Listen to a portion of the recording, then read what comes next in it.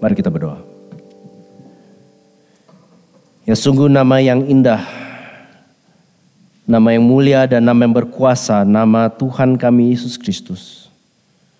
Dan sekarang ya Tuhan kami berdoa kiranya Engkau yang diutus oleh Bapamu masuk ke dalam dunia ini untuk menjadi bagian dari umat manusia, untuk menebus kami, memerdekakan kami untuk dapat melayani dan mencintai Engkau. Kiranya pagi hari ini bukan saja pikiran kami tetapi juga perasaan dan seluruh hidup kami boleh kembali berkobar untuk mengasihi dan mencintai dan mengagumi Engkau. Tuhan, kalau ada di antara kami yang lemah dan letih lesu, yang berbeban berat, kiranya pagi hari ini sekali lagi wajah Kristus boleh nampak melalui firman yang disampaikan. Kalau ada dari kami yang merasa putus asa dan mungkin merasa tinggal satu langkah lagi sebelum kami betul-betul meninggalkan Engkau, kiranya anugerah dan kemurahan-Mu yang melebihi keterbatasan kami boleh bekerja di dalam hati-hati yang sudah mulai mengeras dan menjauh dari Engkau. Kalau di antara yang hadir pagi hari ini ada yang belum mengenal Engkau, belum mengenal keselamatan, kiranya inilah hari itu di mana mereka mendengarkan firman Tuhan yang hidup dalam hati mereka dan mereka kiranya boleh berespon dengan pertobatan dan iman. Kami serahkan pemberitaan firman Tuhan, waktu depan kami ke dalam tangan-Mu, demi nama Tuhan Yesus kami berdoa. Amin. Jemaat sekalian, dengan tetap bangkit berdiri, mari kita membaca bagian dari firman Tuhan yang akan menjadi landasan khotbah hari ini, yang diambil dari Lukas pasal 2 ayat yang ke-25 sampai 35. Adalah di Yerusalem seorang bernama Simeon. Ia seorang yang benar dan saleh yang menantikan penghiburan bagi Israel. Roh Kudus ada di atasnya. Dan kepadanya telah dinyatakan oleh Roh Kudus bahwa ia tidak akan mati sebelum ia melihat Mesias, yaitu Dia yang diurapi Tuhan. Ia datang ke bait Allah oleh Roh Kudus. Ketika Yesus anak itu dibawa masuk oleh orang tuanya untuk melakukan kepadanya apa yang ditentukan hukum Taurat, ia menyambut anak itu dan menatangnya sambil memuji Allah, katanya, "Sekarang Tuhan, biarkanlah hamba-Mu ini pergi dalam damai sejahtera sesuai dengan firman-Mu. Sebab mataku telah melihat keselamatan yang daripadamu, yang telah Engkau sediakan di hadapan segala bangsa, yaitu terang yang menjadi penyataan bagi bangsa-bangsa lain dan menjadi kemuliaan bagi umat-Mu Israel." Dan bapa serta ibunya amat heran akan segala apa yang dikatakan tentang dia. Lalu Simeon memberkati mereka dan berkata kepada Maria, ibu anak itu, "Sesungguhnya anak ini ditentukan untuk menjatuhkan atau membangkitkan banyak orang di Israel, dan untuk menjadi suatu tanda yang menimbulkan perbantahan, dan suatu pedang akan menebus jiwamu sendiri, supaya menjadi nyata pikiran hati banyak orang." Silakan duduk saudara sekalian, berbahagialah kita yang mendengarkan firman kehidupan ini, tetapi juga bukan saja mendengarkan, mencamkan dan mentaatinya, dan kiranya Allah Roh Kudus sendiri berkenan untuk mengukirkan firman yang hidup di dalam hati saudara dan saya pada pagi hari ini. Saudara, saya yakin setiap dari kita pernah mengalami krisis. Apapun isinya gitu ya. Judulnya krisis, bisa krisis keuangan, kesehatan, rohani, identitas, dan lain seterusnya. Nah, waktu kita mengalami krisis, entah itu krisis dalam skala pribadi, keluarga, atau global, di manakah kita menemukan comfort, atau penghiburan, atau istirahat? Nah, koran The Guardian beberapa bulan yang lalu berbicara tentang pernyataan yang persis sama, mengatakan bahwa karena manusia, khususnya manusia di dunia barat atau dunia yang sangat dipengaruhi oleh dunia barat seperti banyak daerah di Indonesia, karena manusia sekarang tidak lagi percaya segala sesuatu yang berbau rohani, berbau religius, kita berbeda dengan generasi sebelumnya. Waktu krisis datang sudah semakin jarang dan semakin dikit percaya bahwa hidup kita adalah bagian dari rencana kosmik, atau dalam hal ini ada Allah yang mengatur dan menentukan segala sesuatunya, dan bahwa nanti setelah kita meninggal atau setelah krisis ini lewat atau dibalik itu ada kebahagiaan kekal yang menanti kita. Artikel itu kemudian mengatakan semua ini betul di generasi tertentu, di generasi sebelumnya mungkin bisa memberikan kita semacam comfort, semacam consolation, semacam penghiburan. Tetapi sekarang Dia katakan ini, the idea that there is a point to existence. Konsep bahwa kehidupan kita itu ada ujungnya, ada poinnya, ada maknanya, itu semakin sulit untuk ditemukan. Nah, artikel ini sebetulnya ditulis meresponi seorang penulis, bukan orang Kristen, dia sendiri mengakui, tapi dia sebetulnya banyak menggali dan baca bagian dari Alkitab yang menarik ya, untuk berbicara tentang consolation. Dia menulis buku judulnya On Consolation, Michael Ignatieff ya. On Consolation, Finding Solace in Dark Times. Nah, ini yang dia katakan.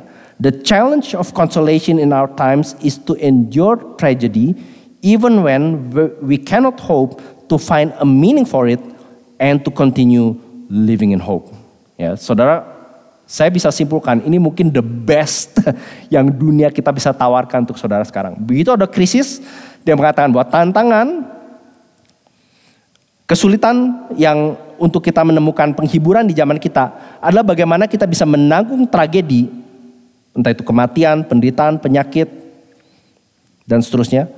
Walaupun tidak ada harapan bahwa tragedi, kesulitan, dan krisis yang kita alami itu ada meaning, ada artinya. Karena bagi dia gak ada artinya sama sekali. Gak ada Tuhan di baliknya, gak ada surga atau bahkan neraka untuk dinanti di akhirnya. Intinya adalah tidak ada jawaban. Yang penting kita terus menerus hidup dalam pengharapan. Nah, terserah saudara mau simpulin kesimpulan dia seperti apa. Kita di sini untuk bukan belajar dari Michael Ignatieff. Kita mau belajar dari apa yang firman Tuhan katakan. Nah, seperti kita sudah berkali-kali dan saudara mungkin sudah tahu gitu ya, bahwa bukan saja orang yang tidak mengenal Tuhan, orang yang mengenal Tuhan pun tidak imun dari penderitaan. Saya tadi pagi coba mengingat dalam waktu sejak COVID mulai sampai hari ini setidaknya jemaat kita sendiri ada sejumlah besar yang kehilangan orang tuanya. Saya nggak perlu sebut namanya. Tadi barusan kita mendoakan salah satu saudara kita kehilangan keluarganya karena satu dan lain hal. Bahkan dari jemaat kita sendiri, Ibu Rina berapa bulan yang lalu dan Debbie baru-baru ini. Belum lagi itu baru kehilangan melalui kematian. Belum lagi dampak jangka panjangnya setelah kehilangan orang yang kita kasih yang bisa berlangsung selama beberapa tahun sampai puluhan kalau tidak belasan tahun. Belum lagi krisis lainnya seperti kekhawatiran akan masa depan, ketidakpastian. Berbagai hal yang sering kali membuat kita berpikir di mana aku dapat menemukan comfort. Dan seperti tadi kita lihat sepintas yang ditulis oleh Michael Ignatieff ini, saya pikir merepresentasikan kebanyakan yang dunia katakan. Mereka pada dasarnya mengatakan tidak ada jawaban, tidak ada akhir, tidak ada ujung pangkal karena semuanya tidak ada artinya. Nah, hari ini saya percaya bagian firman Tuhan yang kita barusan baca mau menjawab pertanyaan ini. Di mana kita bisa mendapatkan istirahat yang sejati? Where can we find true rest? Nah, jawabannya sepintas terdengar sederhana. Jawabannya cukup simpel bahwa Allah telah menjanjikan dan memberikan Yesus sebagai istirahat kita yang sejati. God has promised and provided Jesus as our true rest. Dan di bagian ini kita akan melihat setidaknya 3 aspek dari Yesus sebagai istirahat kita yang sejati yang saya harap bisa mengencourage saudara. Waktu saudara entah sekarang atau baru-baru ini atau suatu hari nanti akan melalui krisis, saudara diingatkan bahwa Allah di dalam Yesus, khususnya sambil kita akan memperingati kelahirannya dalam beberapa minggu yang akan datang. Allah di dalam Kristus bukan saja menjanjikan, tapi juga memberikan saudara dan saya true rest, penghiburan yang sejati. Bukan berarti kita imun dari masalah, bukan berarti penyakit, kesulitan, kematian tidak akan menyerang atau masuk ke dalam hidup kita. Tetapi di tengah semuanya itu kita bisa tahu kemana dan kepada siapa saudara dan saya perlu bersandar. Yang pertama, mari kita melihat Yesus sebagai penghiburan dari Allah. Jesus as God's consolation. Saudara gak perlu khawatir soal teks yang terlalu kecil. Saya hanya mau membuktikan pada saudara. Saudara bisa buka Alkitab sendiri karena ini bagian yang tadi kita baca. Kalau saudara perhatikan perikop di atasnya, ini sebetulnya peristiwa yang cukup familiar. Kebanyakan saudara tahu ceritanya. Ini kira-kira 40 hari setelah Yesus lahir. Jadi sebetulnya ini ceritanya itu post Christmas. Ya, jadi sebetulnya bukan nggak gitu appropriate buat khotbah Natal. Mungkin harusnya saya khotbahin nanti Januari gitu ya. Tapi kira-kira seperti itu. Ini hingar-bingar sukacita Natal sudah lewat gitu ya. Gembala sudah pulang. malaikat yang bernyanyi pada gembala sudah pulang lagi ke posnya masing-masing. Ini kira-kira 40 hari kemudian. Kalau saudara perhatikan di ayat-ayat di atas di Alkitab saudara akan menemukan ayat 21. Ketika genap 8 hari dan Yesus harus disunatkan, ia diberi nama Yesus, yaitu nama yang disebut oleh malaikat sebelum dia dikandung ibunya. Perhatikan ayat 22. Nah, ayat 22 dan berapa ayat di bawahnya ada di situ. Saudara akan menemukan dari ayat 22 sampai ayat 39 berulang kali si penulis Lukas menulis something seperti ini. Menurut hukum Taurat, sesuai yang tertulis dalam hukum Tuhan, menurut apa yang difirmankan hukum Tuhan, seperti apa yang ditentukan hukum Tuhan. Dan nanti nyanyian pujian Simeon, biarkanlah hambamu ini pergi dalam damai sejahtera sesuai dengan firmanmu. Dan kalimat terakhir dari perikop tersebut ayat 39. Dan setelah selesai semua yang harus dilakukan menurut hukum Tuhan. Sepertinya si Lukas berusaha menekankan ke dalam benak pembaca dan pendengar bahwa Yesus dan orang tuanya sangat-sangat mentaati dan mencintai hukum Tuhan.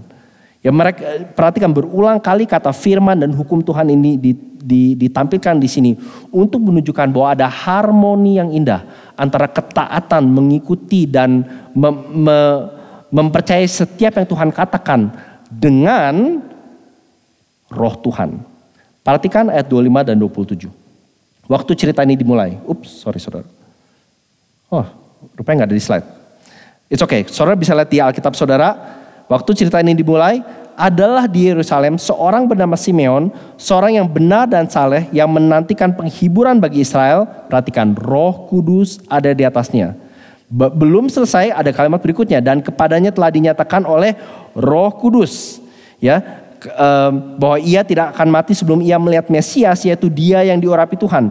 Ia datang ke bait Allah oleh Roh Kudus. Jadi dalam 3 ayat 3 kali si penulis menekankan peran Roh Kudus. Jadi peran firman Tuhan, peran Roh Kudus. Kita bersama-sama diajak melihat bahwa di bagian ini pentingnya peran kedua kedua hal yang Allah berikan pada umatnya. Firman Tuhan di mana Allah berbicara, menyatakan karakternya, menyatakan kemuliaannya, menyatakan hukumnya. Tetapi juga Roh Kudus, rohnya sendiri yang bekerja di dalam dan melalui umatnya sepanjang abad sampai peristiwa ini terjadi. Di situ dikatakan ia menantikan penghiburan bagi Israel. Nah, kata menantikan di situ punya konotasi mengantisipasi sesuatu dengan amat sangat. Sama seperti kalau saudara misalnya menjemput anggota keluarga yang dikasih di airport gitu ya. Saudara udah dapat WhatsApp, gue udah landing gitu ya. Gue udah masuk imigrasi, udah ambil koper, saudara di depan gerbang. Saudara tahu ini bentar lagi dari sekian ratus orang yang keluar dari gerbang ini, bentar lagi adalah seorang yang saudara sudah nantikan selama berbulan-bulan, bertahun-tahun bahkan. Nah, ini sama, antisipasi itu. Dia menantikan, dia tahu itu akan terjadi. Oke, ini bukan seperti nanti deh kalau gue ada waktu gue ke Melbourne. Kapan nggak tahu gitu ya. Tahun depan, tahun berikutnya kalau ada uang. Nggak, ini udah pasti gitu ya. Udah landing, udah lewat imigrasi, udah ambil koper, udah tinggal tunggu keluar gitu ya. Dia menantikan, dan dia menantikan karena dia tahu Allah setia pada firman-Nya. This is the God I believe in, kata Simeon. Dan kata penghiburan di situ adalah kata yang sama seringkali dipakai untuk istilah Roh Kudus, Parakletos. Parakletos, seorang yang berjalan di samping, artinya yang menemani. Dan di dalam pemikiran orang Israel zaman itu, penghiburan bagi Israel itu bukan berarti ini ya entertainment. Ini bukan penghiburan entertainment kayak dunia hiburan. Ini artinya penghiburan, artinya di mana Israel itu dilepaskan dari segala penderitaan, penjajahan yang mereka alami saat itu. Tetapi yang menarik, saudara akan menemukan bahwa Simeon tidak melihat penghiburan Israel seperti kebanyakan orang Israel. Dia melihat penghiburan Israel itu sebagai bentuk dari Allah akan memenuhi janjinya melalui seorang yang dia akan utus untuk memerdekakan mereka dari dosa-dosa mereka. Saudara, kita setiap tahun ya, saya udah sempat sebut ini tahun lalu, seringkali berpikir tentang apa arti Natal. Ya, dan apapun yang ada di luar sana yang saudara lihat di mall biasanya gak ada hubungannya sama Natal, bukan? Tapi yang menarik adalah bahkan lagi hari Natal itu sendiri atau seputar Natal, umat Tuhan juga sebetulnya gak ngerti kenapa Yesus datang. Itu sebabnya tokoh-tokoh dan peristiwa ini di-highlight. Itu sebabnya peran firman Tuhan itu begitu penting. Karena si penulis Lukas mau mengatakan apapun yang dikatakan tentang juru selamat ini harus sesuai dengan apa yang Allah sudah wahyukan selama ratusan ribuan tahun sebelumnya. Nggak boleh nyeleweng sedikit pun. Orang ini, pribadi ini, siapapun yang bakal muncul sebagai penyelamat harus memenuhi seluruh kualifikasi yang telah dinyatakan dengan firman-Nya. Nah, saudara, itu sebabnya Daniel Darling di sebuah bukunya mengatakan ini, Christmas is a powerful reminder that what is important in heaven is often unimportant on earth. Apa yang seringkali penting, kok boleh dibalik gitu ya, buat orang-orang dunia ini, beda dengan apa yang Allah anggap penting. Apa yang matter, apa yang diharapkan, apa yang dinantikan, itu beda dengan apa yang Allah ingin kita nantikan. Nah, saudara, kalau saya tunjukin foto berikut ini, saya nggak tahu berapa dari saudara familiar. Saya tahu ini karena saya punya teman SMA yang sekarang jadi penulis, dan dia suka share info yang menarik. Ya, ini sejumlah info yang menarik yang saya mau bagikan dengan saudara. Yang paling kiri adalah seorang TikToker dengan ID, saudara jangan buka sekarang ya. Opa Gogoy, dia sering membagikan kehidupan aktifnya di TikTok. Saudara lihat foto aja, saudara tahu usianya gak seusia saya gitu ya. 70 tahun, dia baru mulai ke gym umur 62. Dan dia setiap hari dia tunjukin aktivitasnya. Foto yang berikutnya adalah seorang ibu bernama Ruth Flowers yang dikenal sebagai seorang DJ di Inggris dengan nama DJ-nya Mami Rock. Ya, dia baru belajar nge-DJ itu umur 70, saudara. Dan mulai tampil publik umur 78. Yang terakhir, seorang wanita bernama Doris Long yang baru belajar, saudara tahu upselling ya, turun dari tebing ya. Baru belajar upselling umur 85 tahun. Dan di usianya yang ke-101, dia memecahkan rekor sebagai upseller tertua, turun dari tebing 94 meter. Ya. Di sini yang umur 20, 50, jangan kan 90 meter, 4 meter juga udah takut gitu ya. Nah, orang-orang tua yang kelihatannya mengukir prestasi yang luar biasa. Nah, saya pikir Simeon ini it's one of those guys gitu ya. Saya yakin waktu dikatakan dia menanti itu bukan cuma seminggu, 2 minggu, mungkin puluhan tahun. Mungkin saya nggak tahu kapan Roh Kudus menyatakan pada dia bahwa kamu nggak bakal mati sebelum kamu lihat Mesias. Bayangkan kalau dia menerima wahyu itu umur 25 tahun. Dan peristiwa ini terjadi waktu dia umur 60, 45. Apapun itu. Kalau saudara perhatikan, setiap ada bayi yang dibawa ke bait Tuhan, dia selalu datang. Dia lihat, ini bukan, is he the one? Is he the one? Bukan, is he the one? Mending setahun, 2 tahun, 3 tahun, 20, 30 tahun. Selalu datang. Mungkin kalau zaman itu ada TikTok, Instagram, ada this guy always waiting for the one gitu ya. Di video gitu, bukan gitu, kecewa, bukan segala macam. Dia selalu menanti. Ya, dan perhatikan dalam umurnya yang tua, dia tidak malu untuk menyatakan bahwa ini yang dia nantikan. Apapun yang kita tahu atau tidak tahu tentang Simeon, kita nggak tahu istrinya siapa, anaknya berapa, prestasinya apa, berapa banyak dia khotbah. Tapi satu hal yang dikenal tentang dia adalah orang yang saleh dan cinta Tuhan dan menantikan penggenapan firman Tuhan. Seperti lagu yang tadi kita nyanyikan, Come O Long Expected Jesus. Kalau nggak salah di bait kedua, bukan? Israel's strength and consolation, hope to all the earth impart. Dear desire of every nation, joy of every longing heart. Kekuatan dan penghiburan bagi Israel, pengharapan yang diberikan bagi seluruh dunia. Dear desire of every nation. Jadi kalau ada satu hal yang sebetulnya harus menjadi dambaan setiap suku bangsa di dunia adalah kedatangan dari Mesias ini, dari Israel sejati ini. Joy of every longing heart. Yesus adalah penghiburan kita itu. Dan saudara, pertanyaan bagi saudara dan saya hari ini adalah ini. Bagaimana relasi saudara dan saya terhadap firman Tuhan dan terhadap roh Tuhan? Terhadap firman Tuhan dan janji Tuhan. Apakah saudara mengantisipasi atau mengharapkan firman Tuhan? Baru-baru ini ada yang cerita sama saya, membaca atau mendengarkan firman Tuhan itu kadang-kadang seperti pintu otomatis. Saudara tahu pintu otomatis, tahu lah, entah yang muter atau buka ya. Kalau selama saudara berdiri di jarak tertentu, pintunya nggak akan buka, kecuali saudara nunggu orang lain. Pintunya hanya akan terbuka begitu saudara mulai mendekat. Nah, kebanyakan dari kita, relasi kita sama firman Tuhan seperti itu. Kita cuma berdiri jauh-jauh gitu ya. Atau app-nya kita hampir gak pernah buka.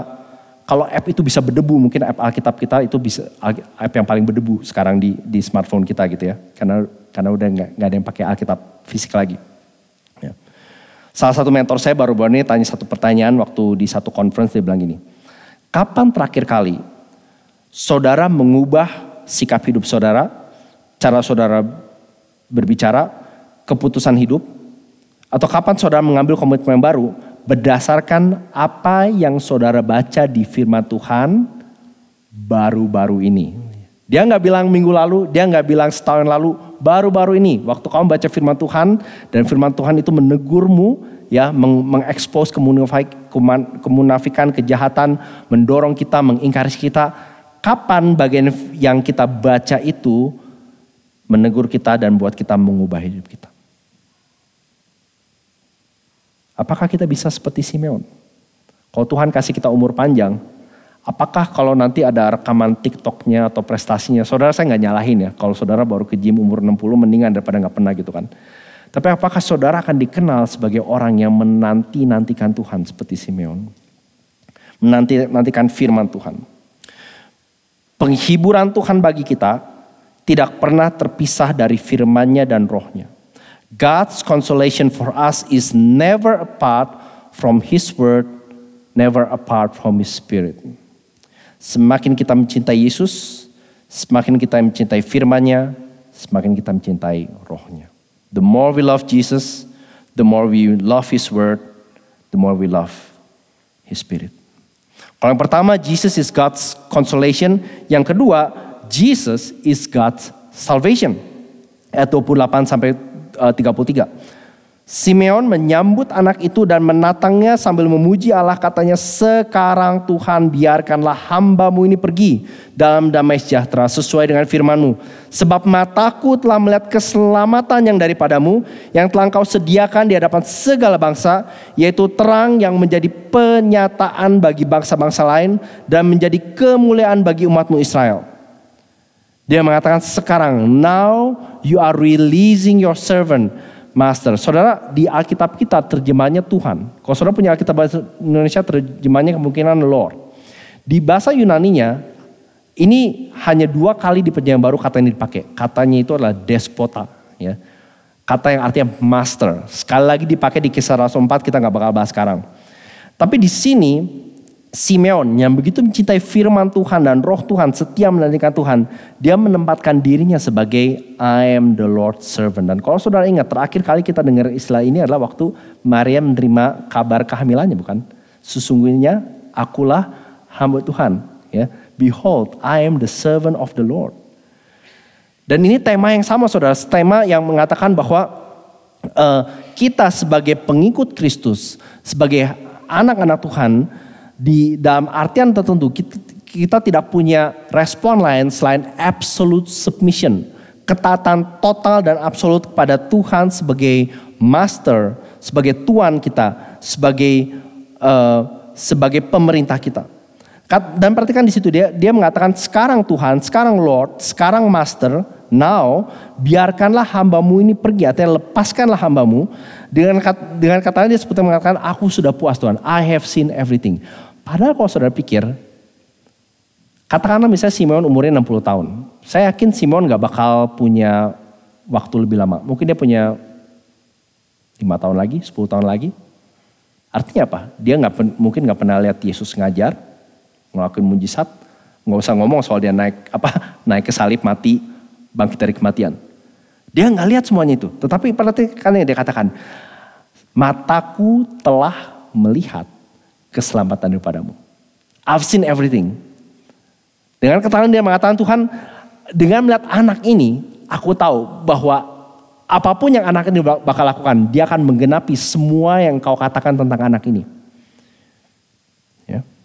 Jadi sekali lagi menurut saya, saudara, pentingnya mengapa Lukas menekankan berulang kali dikatakan sesuai dengan firman-Mu, sesuai dengan hukum Tuhan dan seterusnya, untuk mengingatkan saudara dan saya bahwa Yesus, walaupun betul dia adalah Tuhan dan Mesias, tetapi dalam artian tertentu dia juga tunduk dalam semua yang dikatakan tentang dia sampai pada titik ini. Sebagai anak yang dijanjikan untuk menebus umatnya dari dosa manusia. Itu sebabnya dia disebut di situ dikatakannya penyataan bagi bangsa lain. Kata penyataan, nah saya biasanya kalau di kelas katekisasi ajarin ya, bedanya antara pernyataan dengan penyataan ya. Pernyataan itu statement ya. Saya sudah makan, itu pernyataan ya. Pemerintah baru memutuskan keputusan ini, itu pernyataan. Tapi penyataan itu adalah revelation, sesuatu yang saudara hanya bisa tahu kalau pihak yang menyatakan itu beritahu sama saudara. Kalau pihak yang punya penyataan tidak ungkapan pada kita, tidak reveal to us, kita nggak bakal bisa tahu sama sekali. Dan itu yang dimaksud di sini. Yesus yang dipegang oleh Simeon di tangannya, dia adalah penyataan. Dia menjadi semacam menyingkapkan mata bangsa-bangsa lain, bangsa yang tidak mengenal Tuhan, dan menjadi kemuliaan bagi umatmu Israel. Bayi yang lemah, bayi yang nggak bisa apa-apa ini adalah puncak kemuliaannya bangsa Israel. Dengan kata lain dia mengatakan dia adalah Israel yang sejati. Anak Adam yang dinanti-nantikan, keturunan Hawa yang dinanti-nantikan akan menebus umat Tuhan dari dosanya. Dan itu terjadi karena Allah yang memberikan keselamatan itu di dalam diri Yesus. Nah, saudara, saya tiap tahun selalu dapat pertanyaan, sering sih gitu ya. Saudara mungkin tahu salah satu pertanyaan yang paling sering ditanyakan pada saya adalah kalau ada Allah yang berkuasa dan baik, mengapa itu adalah kejahatan? Atau variannya. Jadi selalu variannya macam-macam tapi ujung-ujungnya payung besarnya itu pertanyaannya itu. Pertanyaan atau kedua atau ketiga yang lebih common dari itu adalah pertanyaan ini. Bagaimana orang di perjanjian lama diselamatkan? Kan mereka belum ketemu Yesus, belum tahu Yesus naik ke salib ya belum tahu kalau diselamatkan terima Roh Kudus, ya kan? Belum lihat Yesus melakukan mujizat, belum ketemu yang nama Yesus. Ya kalau saudara buka Alkitab saudara, pakai word search gitu ya, perjanjian lama, saudara cari nama Yesus, saudara nggak bakal ketemu namanya, ya. Oke. Nah, kita bisa habisin 3 jam buat bahas itu saudara. Tapi intinya gini, kalau saya bagi saudara ini pas saya bisa lihat bisa bagi 2 ya. Katakanlah orang sebelah kiri saya semua adalah orang-orang perjanjian lama, ya. Kalian orang-orang perjanjian lama, Old Testament people, oke? Orang-orang sebelah kanan saya adalah orang-orang perjanjian baru, oke? Nah sekarang saya minta saudara semua berdiri semua, termasuk yang di atas berdiri. Oke, good, thank you ya. Semua berdiri. Nah sekarang saya mau saudara semua menghadap bukan ke satu arah, tapi semua menghadap satu sama lain. Ya, jadi orang perjanjian lama sama orang perjanjian baru bukan berhadapan-hadapan, dari orang perjanjian lama menghadap orang perjanjian baru. Nah saudara bayangkan di tengah-tengah saudara itu ada salib. Ya, ini cara ngejelasin seminar 3 jam dalam 3 menit. Ya, yang terjadi adalah orang-orang perjanjian lama itu melihat kepada salib, mengharapkan, mengantisipasi salib seperti Simeon. Orang-orang perjanjian baru termasuk kita juga melihat salib, tapi salibnya itu sudah digenapi. Ya, kalau di sini kan jalan waktunya kan. Harusnya saya swap ya, tapi udah nggak apa. Jadi dari kiri ke kanan nih, Yesus dijanjikan, datang, ya, digenapi, dinantikan. Tapi di sini kalian melihat Yesus yang sudah dijanjikan, yang sudah datang. Silakan duduk. Saya tahu saudara, ini awkward banget gitu ya. Saya nggak mau kebaktian di kiri kanan. Saudara, saya sebetulnya iseng, saya sebetulnya gak suruh saudara berdiri juga, saudara bisa ngerti ya. Tapi ini gak apa-apa, biar sedikit change. Plus khotbah saya terakhir setidaknya buat tahun ini.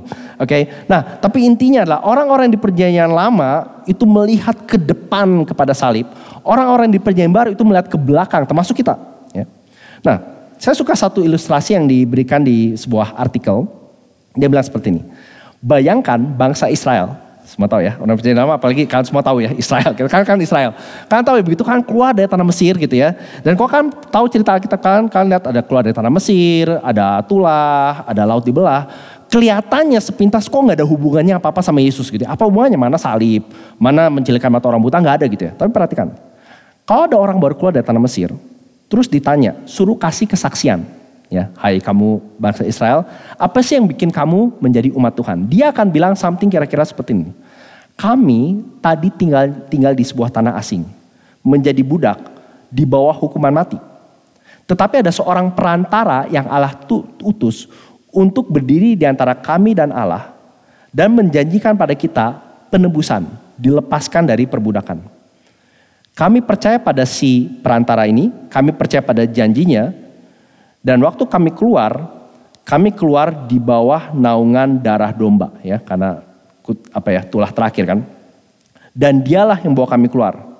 Dan sekarang kami sedang dalam perjalanan menuju tanah perjanjian. Betul kami belum sampai di sana, tetapi sampai kami dari sini sampai tanah perjanjian, kami punya hukum Tuhan untuk membimbing kita dan darah anak domba untuk menghapus dosa kita supaya ia bisa tinggal di tengah-tengah kita. Dan dia akan tinggal terus bersama dengan kita sampai ke tanah tujuan kita.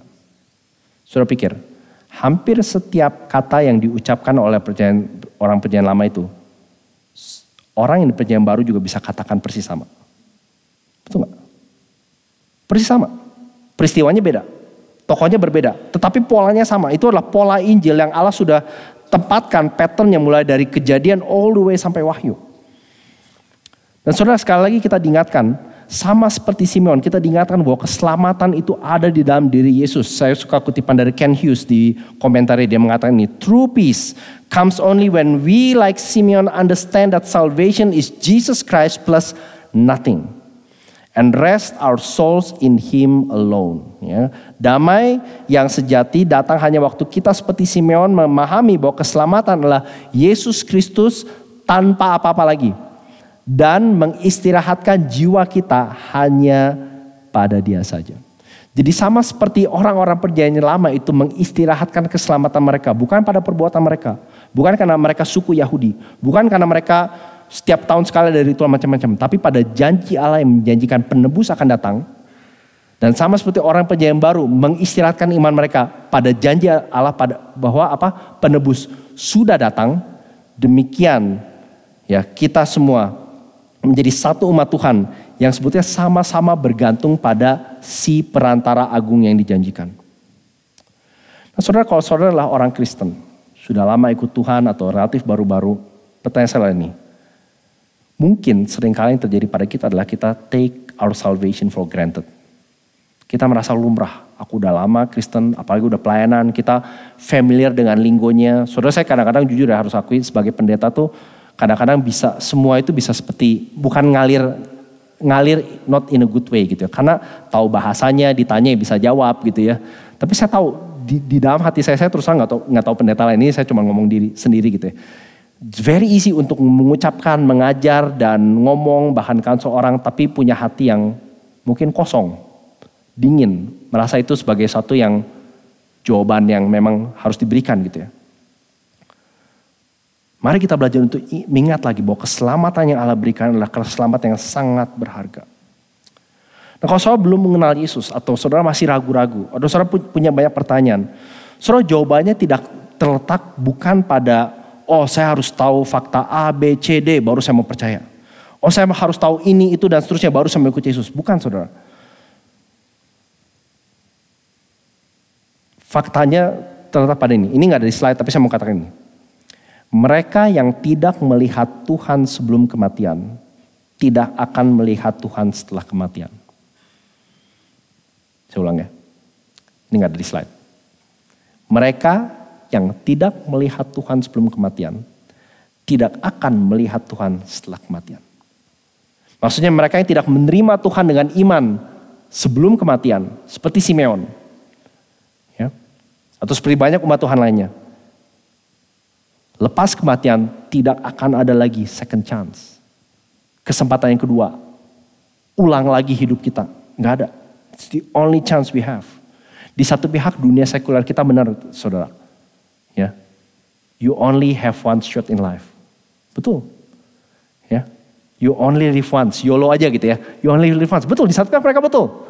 Ya, tapi seringkali solusi dan kesimpulan dan apa yang dipikir belakangnya itu totally salah, berantakan, bukan main. Seperti yang kita lihat di depan. Hidup ini gak ada artinya. YOLO. You only live once.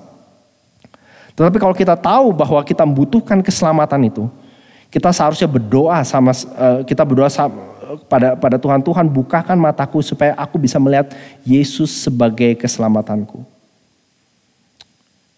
Saudara, kita harusnya bersyukur bahwa keselamatan yang Allah berikan bagi kita bukan teori, tapi personal. Personal, not theoretical. Dan semakin kita mencintai Yesus, semakin kita mencintai keselamatannya. Kalau saudara mau tahu dan belajar bagaimana bisa diselamatkan, saya kasih kunci paling gampang adalah saudara belajar tentang Yesus. Mengenal dia, membaca firman-Nya, ngobrol sama orang yang kenal sama Yesus. Ya. Itu adalah salah satu cara, saya nggak bilang paling gampang, tapi cara saudara bisa mengenal apakah aku diselamatkan atau apakah aku mencintai keselamatan dari Tuhan itu. Jadi consolation, salvation, dan terakhir adalah Jesus is God's appointment. Lalu Simeon memberkati mereka dan berkata pada Maria, ibu anak itu, sesungguhnya anak ini ditentukan untuk menjatuhkan atau membangkitkan banyak orang di Israel dan untuk menjadi suatu tanda yang menimbulkan perbantahan, dan suatu pedang akan menebus jiwamu sendiri supaya menjadi nyata pikiran hati banyak orang. Saudara, di sini Simeon kemudian memberikan semacam nubuatan pada Maria. Bahkan kalau saudara bicara sepintas pun, seperti Simeon sudah memetakan hidup seperti apa yang Yesus akan lalui. Dan kita lihat di sini, ya, Yesus dikatakan dia akan ditentukan untuk menjatuhkan, membawa kejatuhan atau membangkitkan banyak orang di Israel.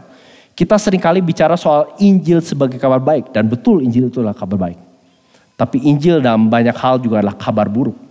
Kabar buruk khususnya bagi orang yang menolak, membangkang, berpikir bahwa mereka bisa menyelamatkan diri mereka sendiri, berpikir bahwa mereka bisa berhadapan dengan Allah pencipta langit dan bumi, hakim atas segala sesuatu hanya dengan kebenaran mereka sendiri. Itu yang dimaksud waktu dikatakan anak ini ditentukan untuk menjatuhkan dan membangkitkan banyak orang di Israel. Dan kalau saudara membaca pasal-pasal berikutnya, itulah hidup Yesus, bukan? Ya, betul di satu pihak dia dipuji orang, betul di satu pihak dia dikagumi orang. Orang-orang suka akan kata-katanya, mujizatnya, apa yang diajarkan. Tetapi di pihak lain begitu banyak orang yang bencinya, menolaknya. Dan kita tahu akhir hidupnya. Dan bahkan dikatakan dia menjadi satu tanda yang menimbulkan pembantahan. Jadi dia ditentukan Allah, tapi bukan untuk pekerjaan yang mudah. Pekerjaan yang sangat-sangat sulit. Peran yang membutuhkan pengorbanan yang sangat besar, tanda yang menimbulkan pembantahan. Dan mungkin waktu saudara baca ini sebagian saudara pun tahu artinya. Mengapa Simeon mengatakan pada Maria, suatu pedang akan menembus jiwamu sendiri. Ini bukan bicara soal pedang beneran, saudara. Ya. Tapi di sini yang para ibu tahu bagaimana rasanya kalau anak kita sakit. Ya, misalnya. Tapi saya rasa lebih menyakitkan lagi kalau kita tahu anak kita disakiti, diejek, dipukuli, ditelanjangi depan umum. Kalau kita tahu, amin, dengar dari orang aja kita udah marah, bukan main. Tapi kalau ini jadi tontonan dan disorakin dan diketahui, dikatakan salibkan dia. Kita memang tidak punya catatan psikologinya Maria saat itu. Tapi kalau dia mengamati dan ada di sana atau bahkan mendengarkan dari orang, kita bisa membayangkan penderitaan yang dialami, pedang yang menembus jiwanya. Enggak ada kepedihan mungkin yang lebih dalam selain yang Maria alami selama jam-jam di mana anaknya sendiri, ya, yang ditentukan jadi juru selamat, betul-betul menjadi korban sembelihan yang selama ratusan ribuan tahun bangsa Israel itu mereka hanya melihat secara figur, secara simbol. Dari kecil Maria Yusuf sudah lihat binatang disembelih. Tapi kemudian tiba waktu di mana yang disembelih adalah anak mereka sendiri. Anak yang dititipkan, anak yang mereka kasihi. Tapi disembelih, di-appoint oleh Allah bukan karena kesalahan anak itu, tapi demi saudara dan saya. Saudara, saya tahu saya pernah ceritain cerita ini, tapi gak apa-apa saya ulang. Ada seorang pedagang di kota Baghdad yang mengutus pembantunya ke pasar untuk belanja. Tidak lama kemudian si pembantunya itu kembali dengan muka pucat dan gemetar. Dan dia bilang ke ketuanya, "Tuan, tadi saya waktu di pasar dan belanja, saya tahu-tahu berdesakan, saya ketemu seorang wanita." Dan dia tahu, saudara gak perlu tahu kenapa, wanita itu adalah kematian, Lady Death. Dan waktu dia ketemu saya, wanita itu seperti ini. Wanita itu mengancam saya, Tuan. Maka Tuhan sekarang pinjamkan saya kuda Tuhan dan saya akan pergi dari kota ini supaya menghindari nasib saya. Saya akan pergi ke Samara dan saya yakin di sana Lady of Death, kematian tidak akan menemukan saya. Kalau saudara mau tahu, Baghdad Samara itu jaraknya kira-kira dari Melbourne ke Castlemaine. 130 km. 1,5 jam nyetir, gak tahu naik kuda berapa lama. Jauh. Akhirnya si pedagang meminjamkan kudanya, si pembantunya naik dan langsung pergi ke Samara. Setelah Setelah dia pergi ke Samara, si pedagangnya pergi ke pasar, dia penasaran, dia cari, dia ketemu sama si Lady Death, si wanita kematian. Dia tanya, kamu nih gimana sih? Ketemu pembantuku, bikin gitu. Dia kan ketakutan, dia sampai kabur ke Samara. Wanita kematian, saya lagi gini, saya bilang saya nggak lagi ngancam dia. Saya lagi gini, saya kaget. Saya kaget kok kamu ada di Baghdad. Saya punya janji sama kamu di Samara.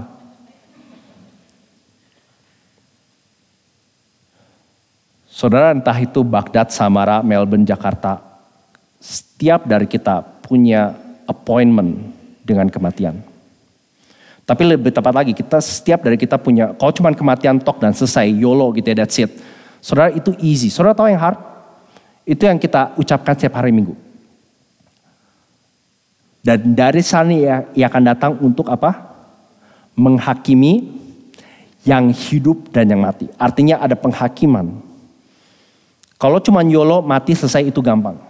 Yang mengerikan dan berat adalah penghakiman. Pedang itu, kalau boleh saya aplikasikan pada Yesus, entah jatuh pada Yesus 2000 tahun lalu melalui kelahiran dan kematiannya, atau jatuh pada saudara dan saya suatu hari nanti kalau kita tidak berbalik pada dia. Saudara, ya, penentuan atau appointment Tuhan bagi setiap orang adalah entah istirahat penuh di dalam Yesus, atau tidak sama sekali tanpa Yesus. Jadi saudara nggak ada yang namanya titik tengah, garis abu-abu, limbo nggak ada. Ya, either full rest in Jesus or no rest apart from Jesus. Dan semakin kita mencintai Yesus, semakin kita mencintai Dia sebagai istirahat kekal kita. Jadi saudara, di mana istirahat sejati dapat ditemukan? Allah sudah menjanjikannya dan memberikan Yesus pada kita. Di dalam Yesus, saudara dan saya punya penghiburan Tuhan di dalam firman dan rohnya. Di dalam Yesus kita punya keselamatan Tuhan, bukan sekedar teori, tapi dalam sebuah pribadi. Dan di dalam Yesus, Allah sudah menentukan akan memberikan istirahat kekal bagi semua yang percaya kepadanya. Mari kita berdoa. Ya Tuhan, kami bersyukur bahwa yang Engkau tentukan menjadi juru selamat kami bukanlah tokoh politik, tokoh agama, ritual, teori, filsafat, atau apapun itu. Tetapi anak-Mu sendiri, anak Allah yang suci Engkau tentukan menjadi penebusan, keselamatan, dan penghiburan kekal bagi kami. Bagi kami yang sudah menerima dan percaya ini, biarlah itu boleh mendorong kami melalui masa krisis kesusahan apapun yang tengah atau akan kami hadapi. Bagi kami yang belum mengenal dan belum percaya Yesus, biarlah khotbah hari ini boleh mengingatkan dan membangunkan setiap kami. Bahwa kami perlu menerima keselamatan ini kalau kami tidak mau binasa. Demi nama Tuhan Yesus kami berdoa. Amin.